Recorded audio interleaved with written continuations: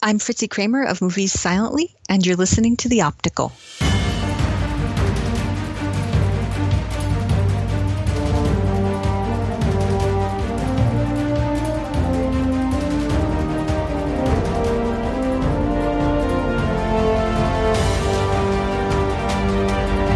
Welcome to episode 26 of the Optical Podcast, where we're revisiting the history of VFX films and movie technology through the lens of Cinefx Magazine.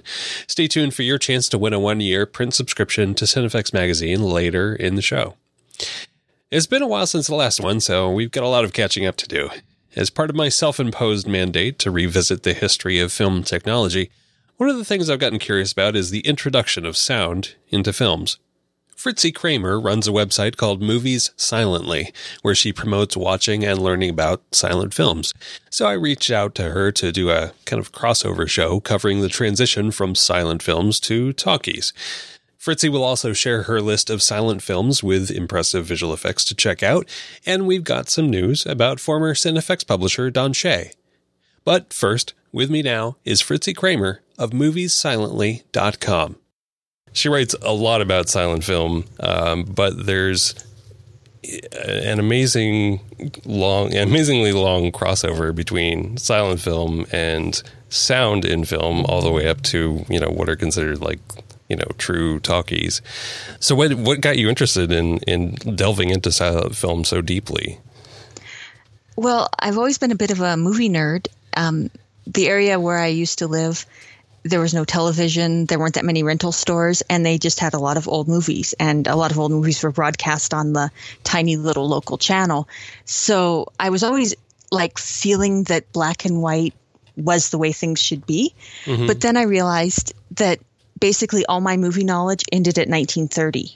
And I'm thinking, there are movies before then. So I went and I got myself a couple of silent movies, and one of them, fortunately, was Charlie Chaplin's City Lights. Mm-hmm. And that sort of got me realizing how powerful it was. And then I saw The Sheik with Rudolph Valentino, which is completely nuts. And I haven't seen that yet. It's so kitschy. It's fantastic. I love to recommend it because it's. I mean, some people find it sexy, and I'm very sorry if I offend them. But for me, it's one of those so bad it's good movies. And I'm liking this. And so then I moved on from there. And the more I dug, the more fun I had. So that's kind of how I ended up here. That's very cool. I kind of feel like, I know about Metropolis and, mm-hmm. Some of the Chaplin and other, the comedian films. And we kind of jumped to The Lost World, because we touched on that when we were talking about Ray Harryhausen. Mm-hmm. And then I have this huge gap of silent films and early talkies and stuff that I just haven't delved into. So I'm kind of fascinated reading your blog and learning more about this myself. Thank you. Yeah, I'm glad you're liking it. Yeah, because that's my goal, is to kind of act as a translator, because so much of it, when you get past the basic, most popular ones, mm-hmm. so much of it is very technical. And my goal is to make it kind of fun and quirky and share all sorts of interesting tidbits with people. So the Lumiere brothers had their first projection in 1895. Is that correct? Yes. And there was one in Germany a little before that, and there was one in the United States a little before that. Oh. So 1895 was the happening year. Yeah. Okay. So that's so three different forms of projection happened that year, because before that was the Edison kinescope, right? But that was just kind of a peep show sort of thing. Right. And those did come with sound. The later models of them had little stethoscope pods that you put in your ear, so you could hear music. Obviously it wasn't, a synchronized recording, but yeah. Okay. So from that point, it was never really silent movies. Right. Well, yeah, exactly. And the audience was so raucous, because you got to keep in mind, this was designed for the working class. This is cheap, fun entertainment. Okay. They were so loud, you needed the piano player to drown them out. So there was always, even at the beginning, there wasn't attached sound for the films, but there was live musical accompaniment. Right. And most of the time early on it was just improvised. Is that correct? Well, some of it was improvised, but they also had, and you can actually still get these books. They've reprinted them or put them on archive.org of like recommended photoplay pieces for particular moods. Oh, interesting. So like, they would have one, this for romance, this for danger. Or if music was suggested by the film, they would play that song. Or they might do a musical pun. Okay. They weren't above doing that. What would that sort of be? Just for example, if someone was in a bubble bath, they might play "I'm Forever Blowing Bubbles." I see. Because the audience would know the lyrics and find it humorous. I mean, right. So there are a lot of options with the sound. And the other thing is they had narrators, because a lot of people associate that only with Japanese cinema, but they actually had it with Korean cinema, and they had it with French cinema. And actually, if you watch some early films, like the Méliès films, they don't make a lot of sense because they were meant to have spoken narration with them. So of course you're not getting everything with just the the images. Yes, yeah. And I know the Flicker Alley Méliès box set has restored some of those narration. Oh wow. Sequences, yeah. Oh, I'll have to check that out. Yeah. It was 1895 was the first projections. Before that was the kinescope, but also a little before that was in 1892 in Paris, something called the Pantomimes Lumineuses. I am so terrible at pronouncing French. Sorry. Oh, good. We're in the same boat. So, yeah. The Théâtre Optique, which was. You recommended a reference to me, which is the Flicker Alley Discovering Cinema documentary called Learning to Talk, which is where I'm getting a lot of my information, because I felt like I read so many different histories on the internet, different articles that were written, and it was like, it seems like there's a lot of conflicting information, and a focus on the American side or a focus on this is a French documentary, so it focuses a little more on that.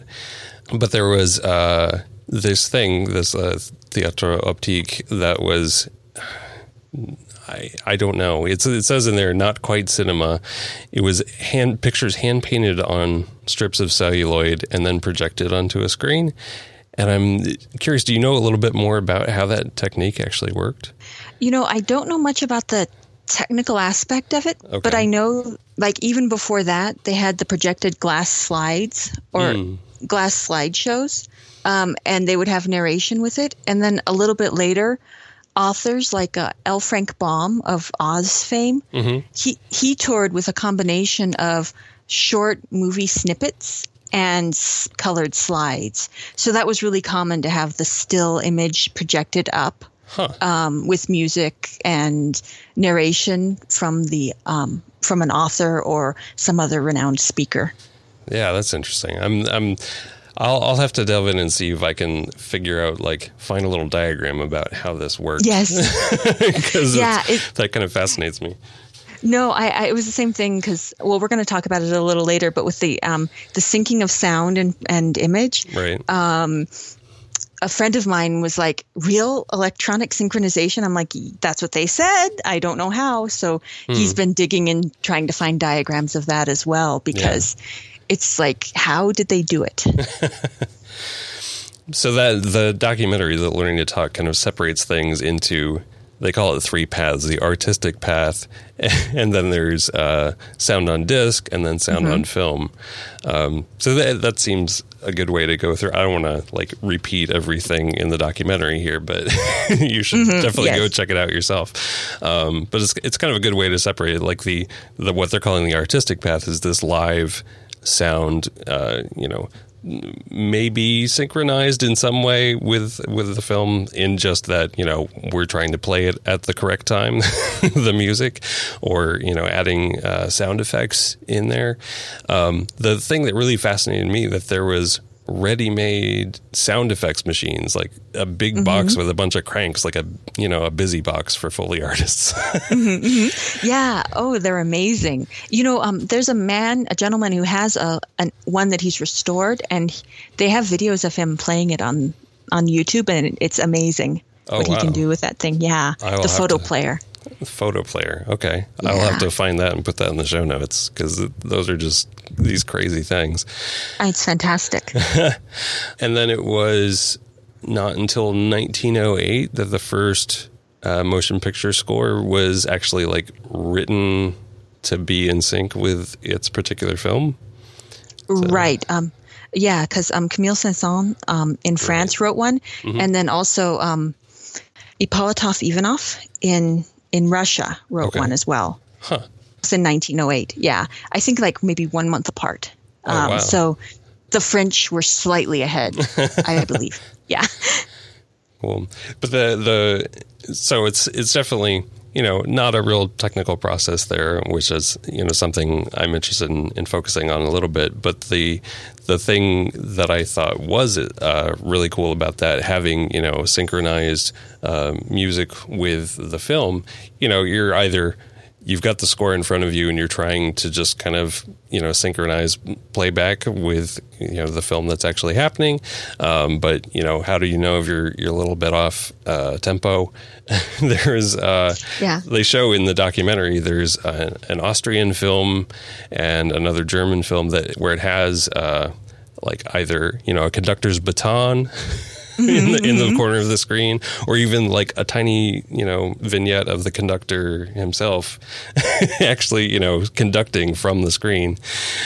I think that's fascinating to, have that try that kind of technique to kind of keep the, whatever music is playing live in tempo. Keep the timing. Yeah.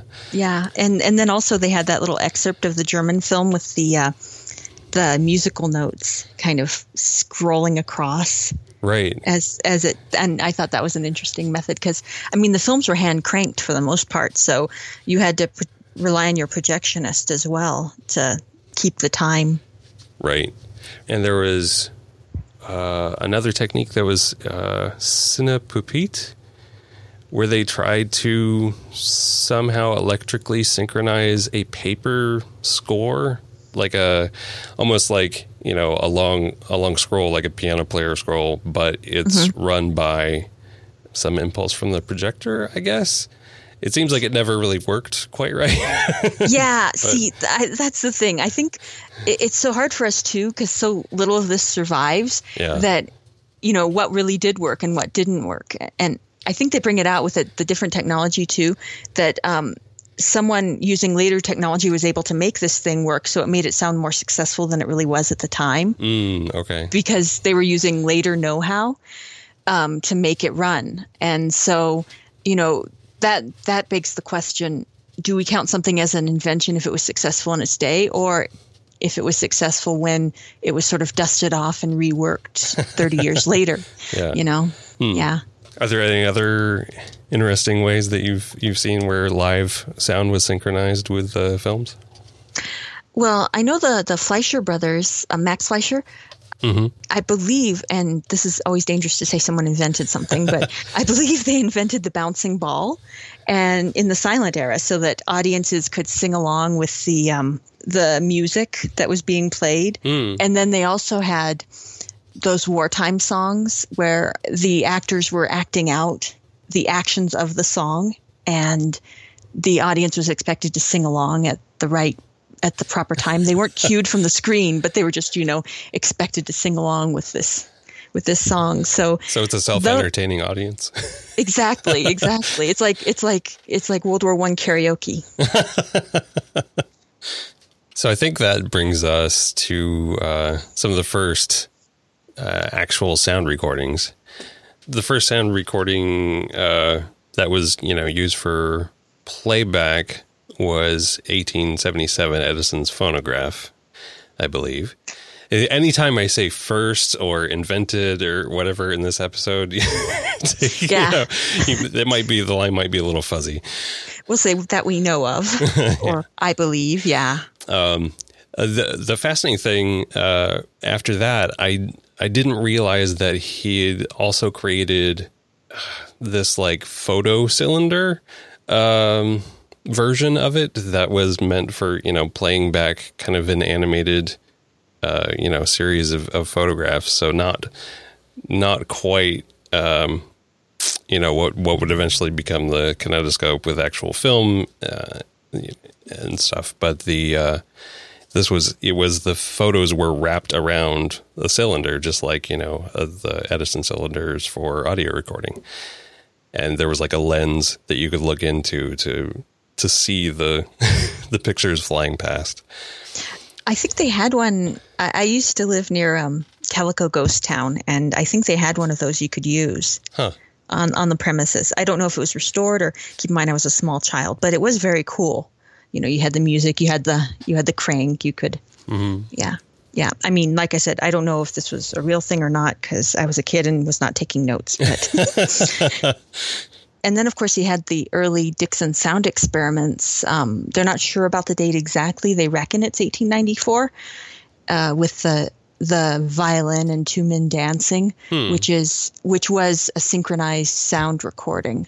You can see the enormous phonograph horn that they used to record the sound. So how was that played back? I thought from the documentary, I thought that was being played on the kinetophone, which so it's like a phonograph and a kinetoscope together. So it's like a peephole viewer, and then there's a phonograph player in the cabinet as well. But I thought it wasn't really synced up. Yeah, that wasn't. But this was an experiment. Oh, okay. He wanted to do sound from the beginning, but the technology, they just didn't have the technology to record it, because I think they bring it out that you had to be around this horn. They didn't have a microphone technology, wasn't where they wanted it to be. They had to be around this horn. So, it was awkward to stage a scene with this giant recording device right there. Very awkward, this cartoonishly huge thing. Right. I mean, that's how the sound was recorded on the cylinders then, is that it was just a horn, and the sound vibrations coming in would wiggle the needle on the cylinder as it, the wax cylinder as it rotated around. How was that synchronized in that test? Is there any details on that? I'm not sure exactly how it was synchronized, but the issue with hiding the horn was sort of moot because they showed it. Right. So, I don't know if they just, timed it really well with their cranking, or if it was more of a, technical thing. But I mean, and you can hear it too, that the cylinder recordings are pretty poor quality wise. Right. So, they kind of have this wailing sound to them that's a little bit annoying. So, it's pretty obvious why it didn't catch on. Yeah. So then there was, I never corrected his name, August Bavum? I'm not sure if I'm saying that correctly. In 1897, near Paris, was working on an electric system to interlock Edison cylinder playback with the projector. But it seems that we don't know if it ever actually worked, because none of the sound survives. Right. And when that happens, when all the evidence is lost, you have to rely on newspaper accounts. And if they never wrote about it, then you're pretty much up a creek as far as proving anything. But we do have the one that premiered in Paris in 1900. What is that? That one is a version of Cyrano de Bergerac. They actually restored it with its original soundtrack and its original hand color. And because they would go in and literally paint color directly on the film cell. Yeah, that was something I didn't realize was so prevalent in the silent era as well. Yeah, but that's a different topic. I mustn't. Yeah. I'll get back to that later on another show. There were two rivaled sound technologies at the Paris Expo that year. So they had the one where they had telephone receivers in the seats. Right. where Phonorama, right? Yeah. And then you had the other one that was basically they would record everyone's voices, and then they would act out the scene while lip syncing to their own recorded voices. And that's what this one was. But it's absolutely hilarious sounding because the cylinder makes everyone's voice so high. So you have all these, these French people acting out the duel scene from Cyrano de Bergerac, and it's like, whoa, whoa, whoa, and but it was a sound film in 1900. Nice. That's the Phonocinema Theatre? Yes. I assume this was still an Edison cylinder that the sound was recorded on? Ooh, that's a good question. I'm not sure if they used the Edison cylinder or if they had a rival technology that they could have used. Okay. Yeah, because they didn't specify. And one of the interesting things I saw when for the playback in the theater is that it wasn't. There's no like automatic sync between the two. It was dependent on the projectionist, the speed he cranks the projector to kind of keep things in sync with the audio that's playing back from the cylinder, which is just crazy to me. Yeah. Well, and that is the problem that comes up again and again with early sound technology is synchronization, because it's just it was so hard. And that's why when Gaumont was able to find a way to electronically sync, that's when they actually found success. I think between 1910 and 1917, they released all of these little musical shorts, these little 2 or 3 minute musical shorts where they'd sing a song. And so many people were working on the synchronization and claimed they had it, but really didn't, that when they presented their technology, they recorded a rooster crowing because first off, it was the symbol of their rival studio, Pathé. But okay. But also because there was no way you could get a rooster to lip sync its own crow. I see. Proving it was really recorded at the same time. Mm-hmm. Nice. I think they mentioned one thing too, this Cinematogrammo Theatre synchronization system, and I have not been able to find real details on it. They said in the documentary that it had arrows on a dial that point at each other when they're in sync. So I guess it's not an automatic thing. It's just kind of a tool for the projectionist to see whether things are in sync or not.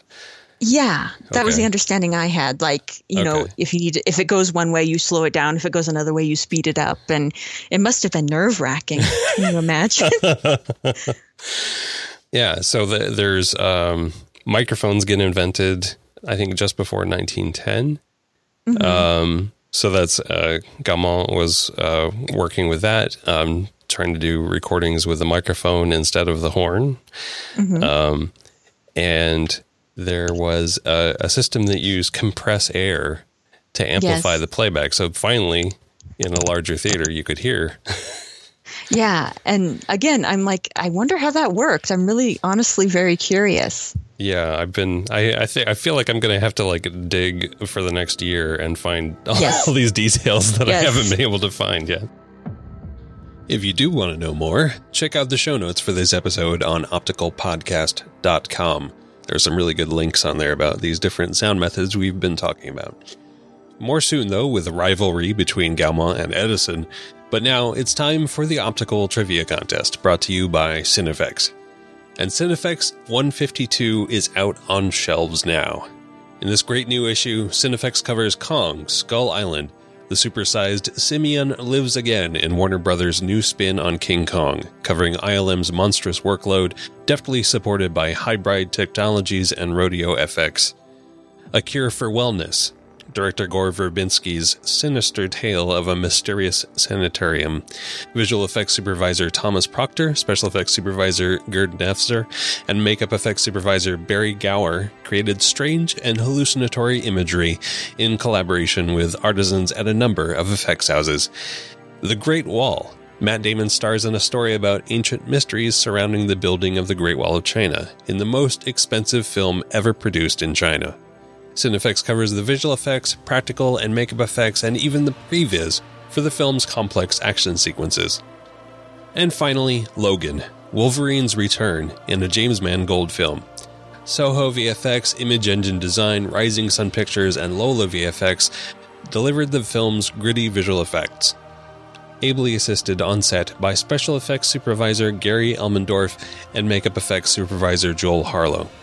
All of this in Cinefex 152. Order your copy today from Cinefex.com. Subscribe now, and in June you'll also see issue 153 featuring Guardians of the Galaxy Volume 2, which I just saw last night and I'm crazy about it, The Fate of the Furious, Alien Covenant, Ghost in the Shell, and Life. If you want a chance to win your own one-year print subscription to Cinefex magazine, all you have to do is answer this question. Name the first film to be considered a full talkie. There are 2 answers I'll accept, and I'll give you a hint. We talk about them at the end of this next segment. Send your answer to feedback@opticalpodcast.com or use the feedback form on our website by midnight Pacific Time, May 31st, 2017, and you'll be entered to win. One winner will be randomly chosen from the correct entries. Now, let's get back into the history of sound in films. And then you had this rivalry between Gaumont and Edison, because Edison actually claimed that Gaumont paid one of his assistants a bribe in order to spy and say what the Edison developments were. And then he launched his own synchronized sound in early 1913, and its advertisement said that any projectionist can use it. So that was a big deal. Like, people didn't want to fiddle with arrows and so they would make these little fairy tale films, but the problem is that they didn't move the camera, and that was the time where things were starting to get kind of exciting in the cinematography realm. So it was this very stiff, formal production. And the other thing is the synchronization didn't work. So it was like, the cliched notion of a kung fu movie, an old kung fu movie where the lips are moving. And right. So audiences were starting to heckle these things. And then the whole thing went up in a fire. All of their recording equipment, all their films. So Edison, this is late 1914. And so Edison's like, forget it. And that pretty much ended that, and he was out of the movie business by the late teens. But yeah, so that's an interesting little tidbit. But this is very, very interesting. In one of the films, there was an actor who continued working well into the 50s. His name, Robert Malash. I hope I'm pronouncing that right. Okay. He played the giant in the Nursery Favorites short where they do the little fairy tale thing. Okay. He claimed that it was not really synchronized sound, that they were just lip syncing to pre-recordings. Oh, really? So I'm like, the plot thickens. So there you go. So we can take it and, what we knew and throw it away again. Wow. Yeah. It's always who's telling the story, right? Yep.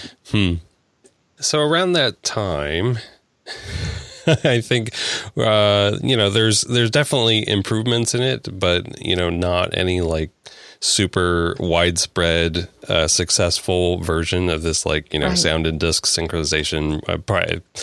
Probably mostly because it was just the sync was so hard, none of the electrical systems were really working the way they should, or, the projectionist has to do it himself. So simultaneously, there was research into putting sound on film so that, the visual and the audio are both on the same medium. It's all locked together. Hopefully there's no way it can slide off. Yes. It's so fun to watch that section, because you can see how, because with the sound on disc, it was like one step forward, 2 steps back, it seemed. But with the sound on film, you can see where it's just steadily getting better and better and better and better. Like you could see at once that this is the answer. Right. Because the very earliest ones, he's got that squawky quality and it sounds really weird. And then as it keeps going, you can see, the voice gets clearer, it gets deeper, and eventually we end up with, pretty high quality sound. Right. I mean, starting back in 1901, there was a German scientist, Ernst Römer, who had invented what he called a photographophone. Photographophone, yes. Yes. Some of these are hard to say. I know. You're like, oh my gosh. I think they just wanted to combine as many words as possible. Yeah. But it's using, by around the mid 1880s, selenium cells were in use, which is, the same kind of stuff, not as refined, but that we use in solar cells today. So it's a photovoltaic cell. It converts light into electricity. So you could, if light is hitting it, you can get a varying amount of electric current, and you can turn that electric current into sound with the progressions that came from the invention of the telephone receiver. But he invented this photographophone, which recorded it through a very thin slit. Sorry, let me jump back. Microphone. Okay. So the microphone, provided a varying electric signal, and that controlled power to an arc lamp. And then the lamp is lensed to focus like a very thin horizontal slit on the film. And so it's recorded that way. And then to play it back, the film is projected with a lamp behind it onto a selenium cell. So the selenium cell turns light into electricity, and then that electrical current is turned back into sound, by that telephone receiver. So it's, even as early as 1900, we knew that you could record sound optically. It was kind of crude, but you could do it. Yeah, it was there. Yeah. And then it was pretty quickly, there's the first sound on film system. There was a patent applied for a British patent in 1906, recorded on the edge of the motion picture film. So it's, right next to the visuals, which, that sort of system got refined a lot, but lasted for a long time, right? I mean, up until, probably the 90s. Yeah. The 1990s, I mean. Yeah, it had a good stretch. Yeah. Yeah. And then there's, the Lee DeForest developed the first amplifiers in 1912. And then, of course, World War I happens. Right. And you always get that boost of technology. Yeah. It seems like kind of film went by the wayside, but there were so many other technological advances and communications advances that as soon as the war was over, hey, we can apply this back to film. I mean, as far as like big technological advances, I think the major one just post-World War was natural color, Technicolor having, because there had been other color methods, but that was when they made the first full-length feature film in Technicolor in 1920, I believe. Don't quote me. Yeah. The visuals, I don't think benefited from the war quite as much, unless you count like expressionism. Sure. As much as the sound technology. Yeah. I really want to delve into this like in a separate episode, kind of the development of how color came in and all of that. Yeah. It just fascinates me. Oh, yeah. I'm completely obsessed with stencil color. It's like just absolutely. Well, real quick, what is that? It was a way of mass producing the hand color because they employed hundreds of women with tiny brushes to paint directly on the cell, but you could only do so much at a time, right? Right.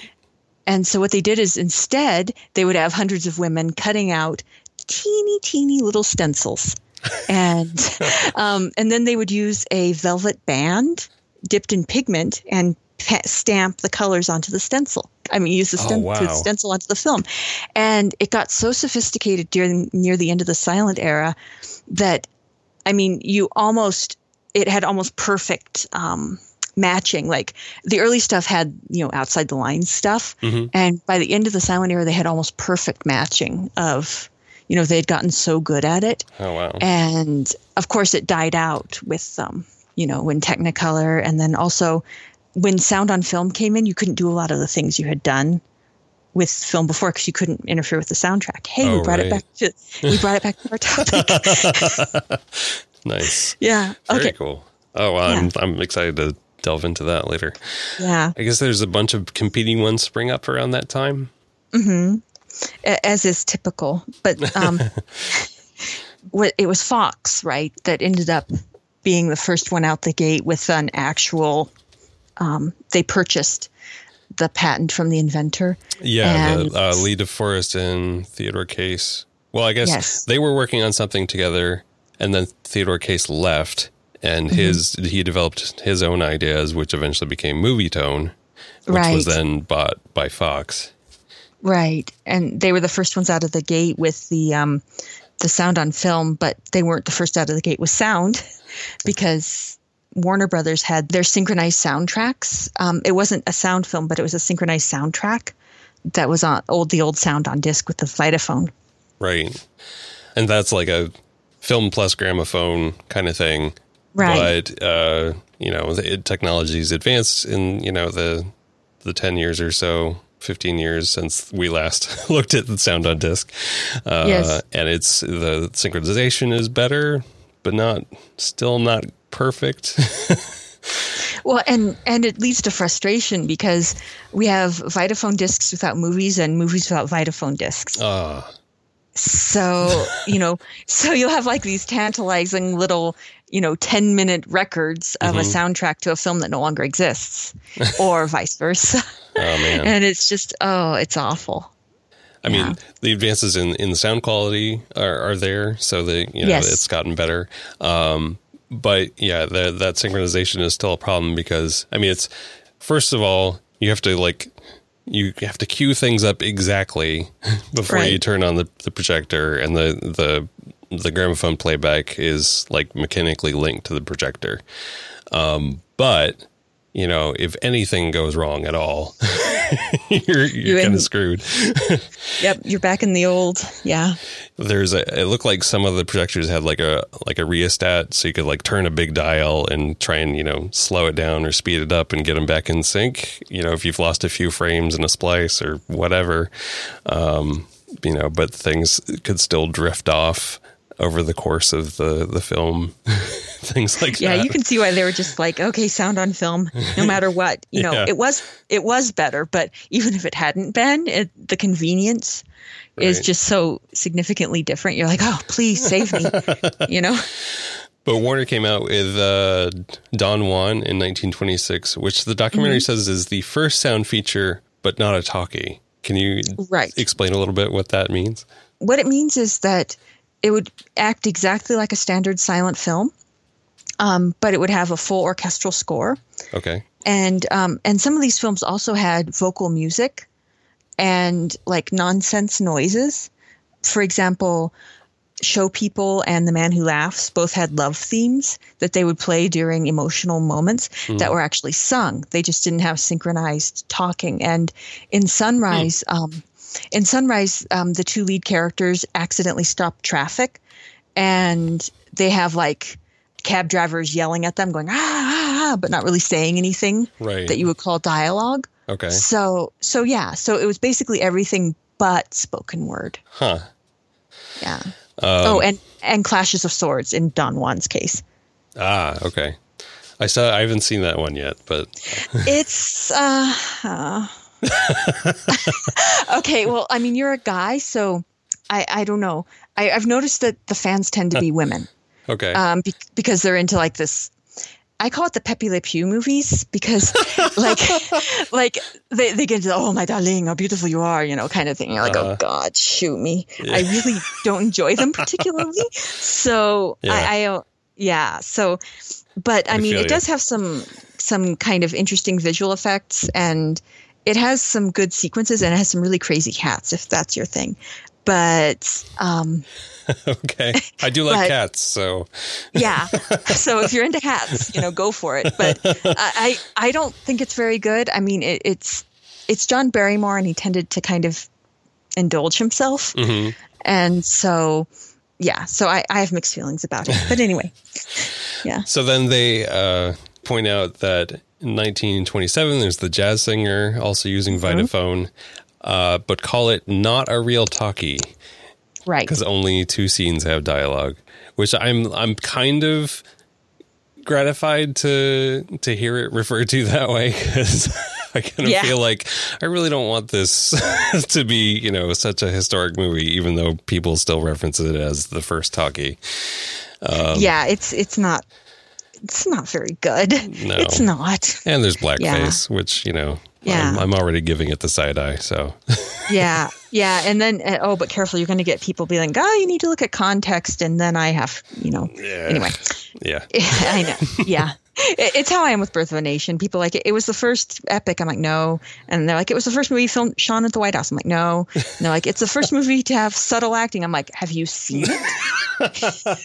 And so it's just like, some movies, they somehow capture people's, but I mean, it was the movie that set off the floodgates of the talkie revolution. So I guess we can give it credit for that.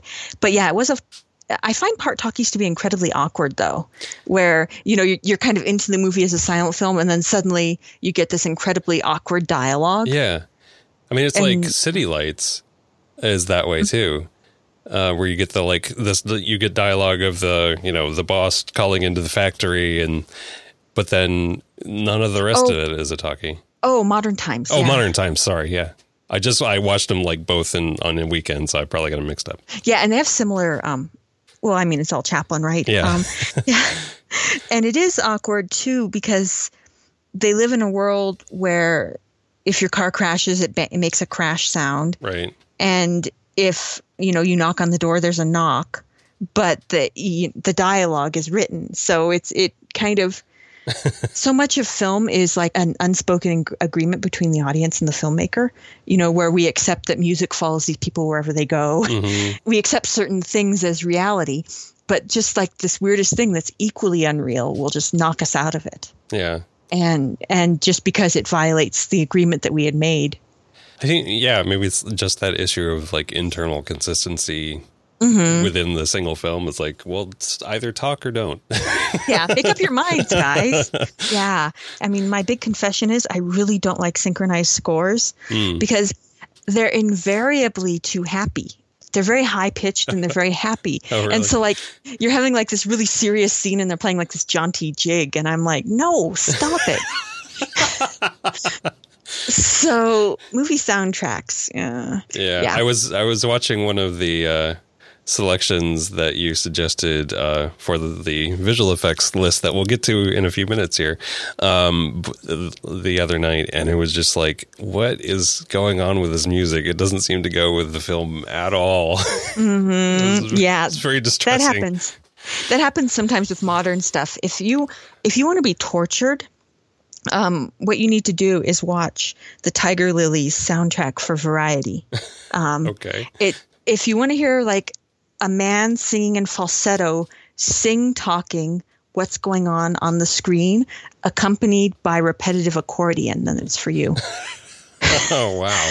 I was just like, everyone's jaw dropped. Like this, it's universally the most reviled score ever. But yeah, that's another topic too. It's movie scores, silent film scores. That's like a huge. Yeah. Yeah. Intriguing. So after the Jazz Singer, the next year is Warner's The Lights of New York, which was billed as the first all-talking picture. Still Vitaphone, though. Mm-hmm. Do you know what the first, all-talking sound on film, movie tone picture was? I wasn't able to find that quickly online. Yeah, I'm like, I know there's Alias Jimmy Valentine, but I don't remember which soundtrack style MGM used, because I know that was their first sound film.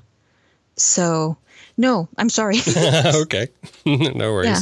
Maybe I'll try and dig somewhere before this is released and see if I can put it in the show notes at least.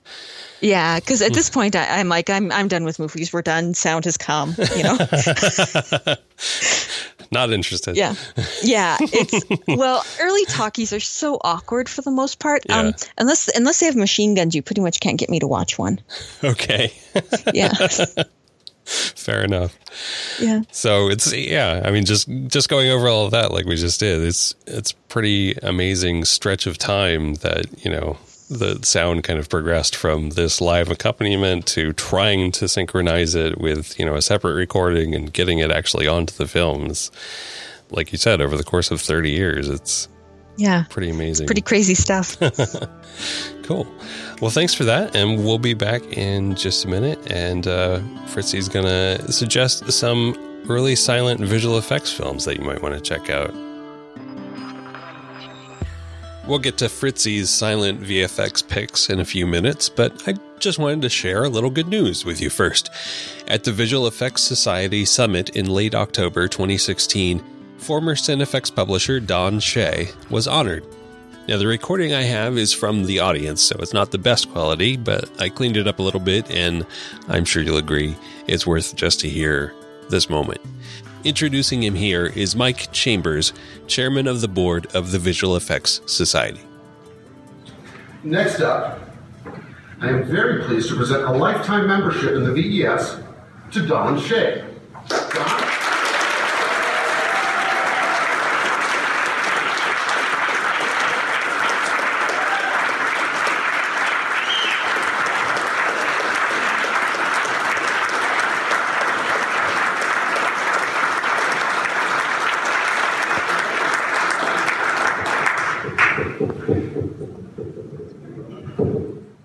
After serving 13 years in the United States Air Force, Don founded Cinefex magazine in 1980 and continued at the helm as its publisher for 36 years until his recent retirement.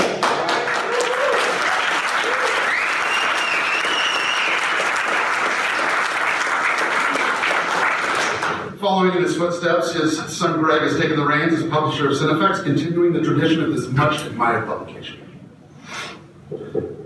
Don himself has written extensively about motion pictures and VFX technology and co-authored books on the making of Ghostbusters and Terminator 2 with Jodie Duncan. Their book on the making of Jurassic Park was a New York Times bestseller. Don has also contributed video interviews to the special edition supplements of Close Encounters of the Third Kind, Alien, and Aliens, and for 4 seasons served as a visual effects consultant for the Discovery Channel television series Movie Magic. As well, Don is an avid photographer who's traveled extensively throughout Africa for decades. And in 2008, he published Endangered Liaisons, an award-winning coffee table book celebrating the continent and its wildlife. Don has been a longtime member and great supporter of our society, and he received the VES Board of Directors Award in 2005. I can't think of anyone more deserving of this lifetime membership than Don Shea. Don?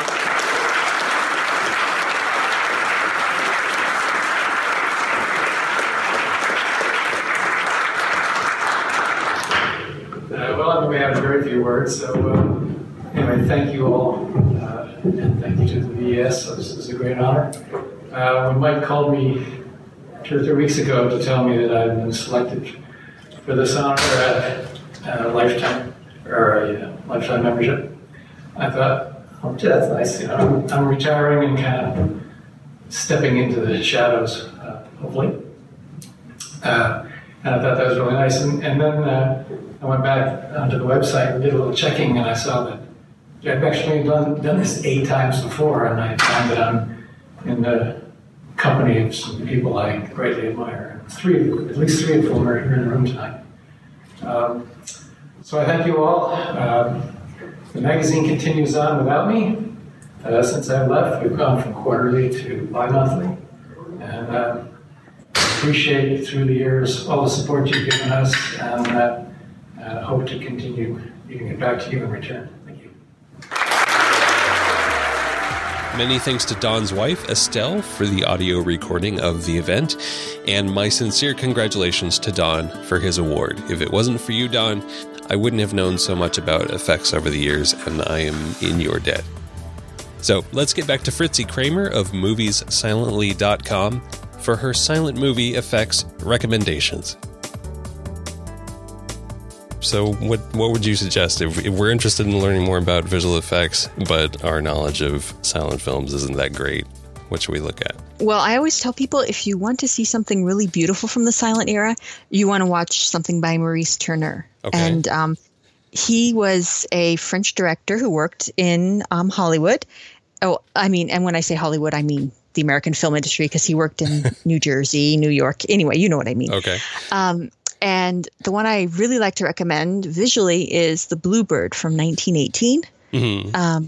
And it's based on a children's story, and it involves children with their dog brought to life, and also bread, light, milk, fire, and the loaf of sugar, right. And then you have night and some other. And what he does, he uses a combination of like lighting, double exposure, and tinting and toning. Mm-hmm. To create this sort of wonderfully surreal dream world. Oh, and very clever costuming, I should also mention. Yeah, and I love there's like a fire, I guess a fairy, a fire fairy, or just the embodiment of fire that is like has some really cool costuming. And it's so sumptuous. And his films are usually boring as heck, but that one moves along at a nicer pace than usual. Yeah. It's just absolutely stunning. Like, if you just want to be completely absorbed in beauty, like, I don't know if it has a particular, what I would call, like, this big, like a single scene that would be the greatest. It's just the whole thing. He creates this beautiful fantasy world, and you kind of want to live in it. Yeah, and there are a couple of sequences in it that are this really cool silhouette kind of shadow play sequences, like the neighbor across the street, or there's this boat sequence that's done that way. And also like later in the boat sequence, there's this beautiful miniature and this, some islands off in the distance. I have to admit, I wasn't really clear on why exactly these kids needed to go find the bluebird, but... No, I really actually hate this story. It's so simplistic, and then the whole idea of you should be happy to die in poverty because your happiness is right around the corner. I'm like, be quiet. When they break the fourth wall at the end. Yeah. I'm like, oh, please, my goodness, this. Do you realize this is advocating serfdom? I'm getting all worked up. So, yeah, I'm not a big fan, but it's gorgeous. It is. Yeah, it certainly is pretty. Yeah. And then the next one is The Whispering Chorus. It's directed by Cecil B. DeMille, and it's probably the closest thing he ever did to an art film. He uses, again, the beloved double exposure and also some really gorgeous artwork on the title cards. Oh, yeah. Yeah, to have like this visualization of a man's conscience as he kind of goes down the primrose path to damnation, etc. And there's this rumor that supposedly DeMille made the movie and it bombed, and he was like, they have rejected my art. Now I shall surely only make trash from now on. And it's not true. Charlie Chaplin spread it in his autobiography, but it's not true. It actually made a nice profit. It's just DeMille liked trash, and there's nothing wrong with that, but let's be honest here. And it's a really grim story too. I was really surprised that just like, like 20 minutes in already, our hero is like fishing a dead body out of the river and faking his own death. I'm like, whoa, where's this going to go from here? Yeah. I mean, I do think DeMille, spoiler alert, kind of overplayed his hand a little bit when he had the main character sort of walk through with his arms straight out after he's electrocuted. Yeah. But I thought that the scene in the electric chair where he has the rose and he squeezes it in his hand was incredibly effective. Oh, yeah. That was very cool. Yeah. What you got next? 20,000 Leagues Under the Sea from 1916, which is an absolutely terrible movie, but it has this pioneering underwater photography, and that is just, your jaw sort of drops when you see it, because, I mean, you have the old-fashioned diving suits, which are really cool looking anyway. You've got the real fish. You've got the real water all around, and it's just really cool looking. And then you've got these absolutely dreadful actors. And Universal, I believe it was an enormous hit for them that year because everyone liked the spectacle. But yeah, it was just Yeah. It's one of those movies where you have to warn people. Yeah.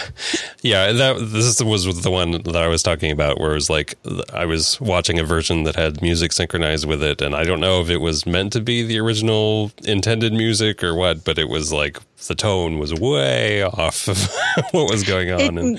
It may not. It probably isn't. I mean, usually when movies have their original score, they make a big deal of it, based on the original notes by, things like that. So yeah, it probably wasn't. And that's another case where a really good soundtrack can elevate a so-so film, but a bad soundtrack can torpedo even the best one. Yeah. And it was billed on the title card as the first submarine photoplay ever filmed.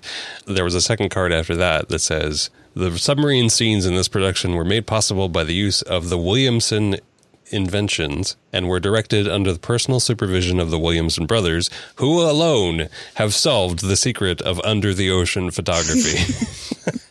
Yeah, Universal was never shy about bragging. Let's put it that way. But I think it's cool. Like, I looked them up. It was Ernest and George Williamson, and they, at least Ernest, was involved in motion pictures and doing underwater photography for close to 50 years. It was just amazing that his invention, and he just kept working on it. Yeah, it's always nice to see someone lasted a long time in the industry. Yeah. And then the next one is The Burning Crucible from 1923, which is a Russian émigré film made in Paris. Because when the revolution happened, basically the entire Russian film industry relocated to Crimea. Mm-hmm. And then when the Tsarist army was falling, they're like, okay, bye. So they were in the middle of making a movie. So they fled. Oh, wow. They fled on a ship called the Pantera. And the whole time they were filming this movie. So they're like, our movie starts in Crimea, but then our hero goes to Turkey. And then he's in Turkey and he's going to Paris. Yeah, we're in Paris now. So that was their movie, And then they got established. They bought a studio. The producer who was with them had the brains to pack all their old movies. So he was able to redistribute them in France because France loved Russian films.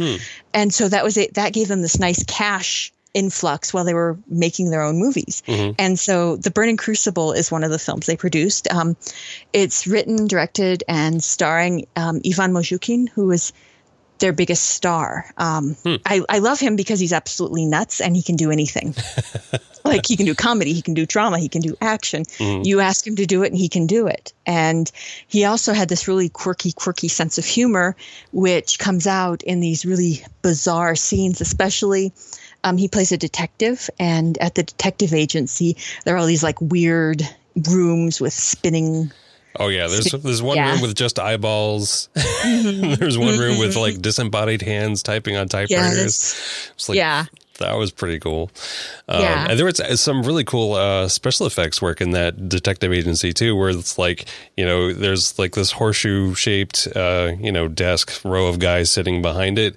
And then the guy comes in to talk to the detectives, and all of their chairs spread out, move automatically, and the desk collapses into the floor, and there's a podium that pops out of the floor. And it's whoa, I wasn't expecting all of that. Very cool. And then Mozhukin, when he's introduced, is looking, kind of weird and dorky. And then using what looks like, I think he used just a string. He lowers his nose and pops some gum out of the side of his mouth and combs his hair, and then suddenly he's normal. Right. It's so wonderfully weird that I was completely entranced, because you can always win me over with that sort of stuff.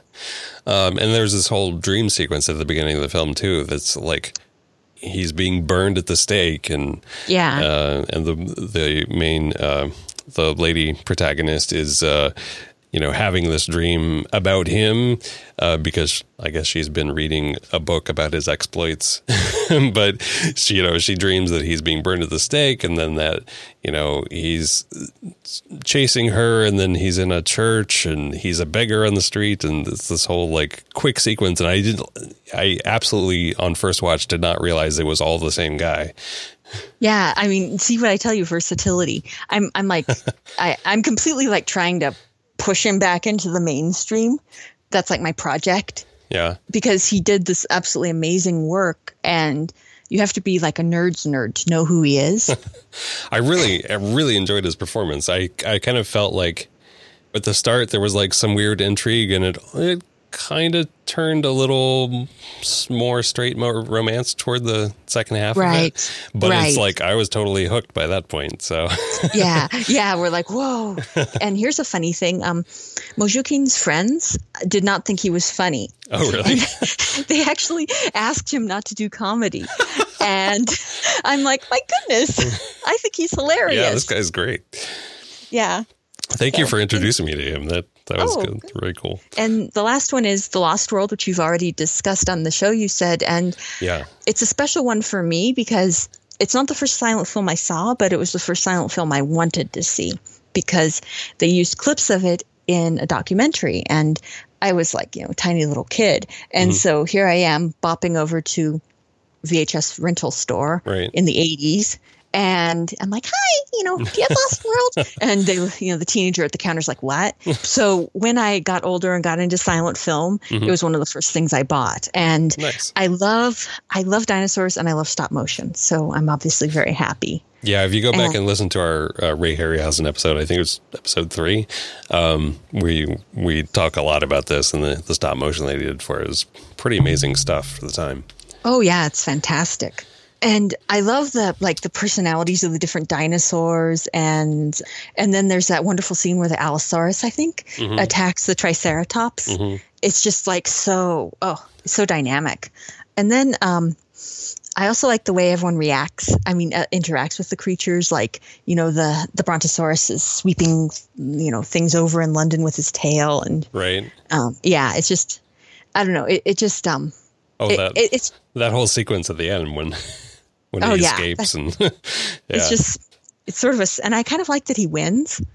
Like he breaks out and he swims away and he's like, forget you people. And, they don't kill him or anything. Yeah. I'm like, good, let the Brontosaurus win. And then, I don't know, did you have a chance to get to the penalty? I did not, but why don't you tell us about it? The penalty, it's one of Lon Chaney's early hits. Lon Chaney's best known, of course, for Phantom of the Opera. Right. But it's not really his best performance. I mean, picking a best performance of Lon Chaney is impossible because he gave so many great ones. But in the penalty, he actually played a double amputee by strapping his legs behind him. He actually cut off his own circulation. It was quite painful. Wow. And then he padded up. He was very slim.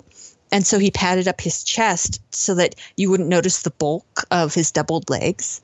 And then he worked with the costumer so that the coat had an extra swoop in the back, like a little bit more give, so that it would also hide his legs. Huh. They actually supposedly, the sequence is lost, but supposedly they actually put a short sequence in of him walking around just to prove to people that he was not an amputee. And a lot of times you don't believe these stories, but with this you do because he's so convincing. And with Lon Chaney, he was the special effects. They didn't need much because he was it. Very cool. I'm looking forward to getting to that one. Thank you for those. That's definitely a lot of good film to dive into there for silent stuff. I know my knowledge of silent film is not nearly where it should be. So again, thank you for your blog. It's an incredible resource, and I hope people go check it out. Thank you. So that's moviessilently.com, correct? Correct. And is there anywhere else people can find you or your work? I'm on Twitter at Movies Silently. Okay. And then I occasionally pop up at film festivals, silent film festivals incognito. So okay. And then and other than that, Movies Silently is the best place to get me. And then I'm occasionally on Vimeo and YouTube as well. Excellent. Well, we'll put links to that in the show notes. Great. Thank you again, Fritzi, for coming on. This has been so great talking with you. Oh, thanks. Thanks for having me on. You can find our website and the detailed show notes for this episode at opticalpodcast.com. You can also follow us on Twitter, Facebook, and SoundCloud at username Optical Podcast.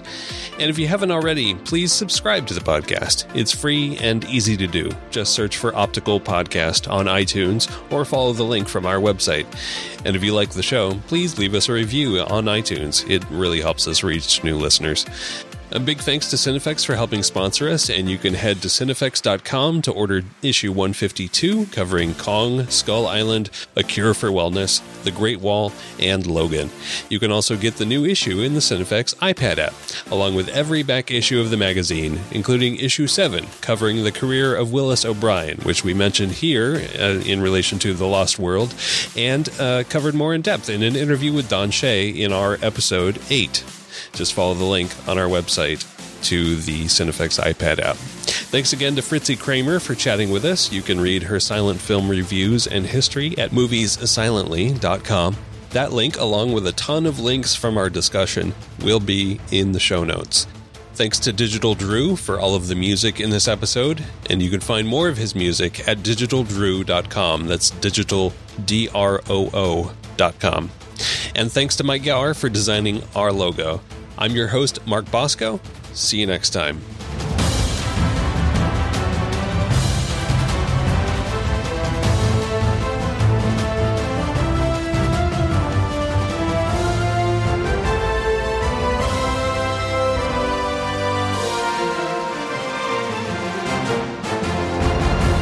If you are the kind of person who just listened through all of those end credits all the way here to the end of the podcast, you might be the person I'm looking for. Maybe. There's a lot of qualifiers, so hang on. The story is I want to get more women on the podcast. I want to interview the women who have done and are doing the great visual effects work, the special effects, makeup effects, all of that. That's a big goal for me. I want to get more women interviews on the show this year. Also, I'm thinking of changing up the format of the show a little bit, and I would love to have a co-host on the show, a regular co-host, same person every time, that we can have an ongoing discussion about these effects. And I would love for that co-host to be a woman, so we can have that perspective on the show every time, and not just when I happen to think about it. So, and the last caveat is, this is a volunteer position. There's no money involved. I am not making money on the show. This show is a money pit, if anything. But, maybe in the future that'll change. But right now, it's a volunteer position. So if you would love to chat about visual effects on an ongoing basis, on a regular basis, you have time to do it at least once a month. I would love to do it more often once we get things rolling, if that's possible. Every 3 weeks, every 2 weeks. No promises on that, but that's my hope. And you just, if you're into VFX and you're passionate about this, you don't have to have a career in it. If you do, that's great. I expect the people with careers in effects are probably working stupid hours till, 2 or 3 a.m. and don't have time for sleep, let alone being on a podcast. But, if you do, though, that's great. If you have time for this, if this is something you're passionate about, and you're a woman, I would love to hear from you. Drop me a line at feedback@opticalpodcast.com and let's talk.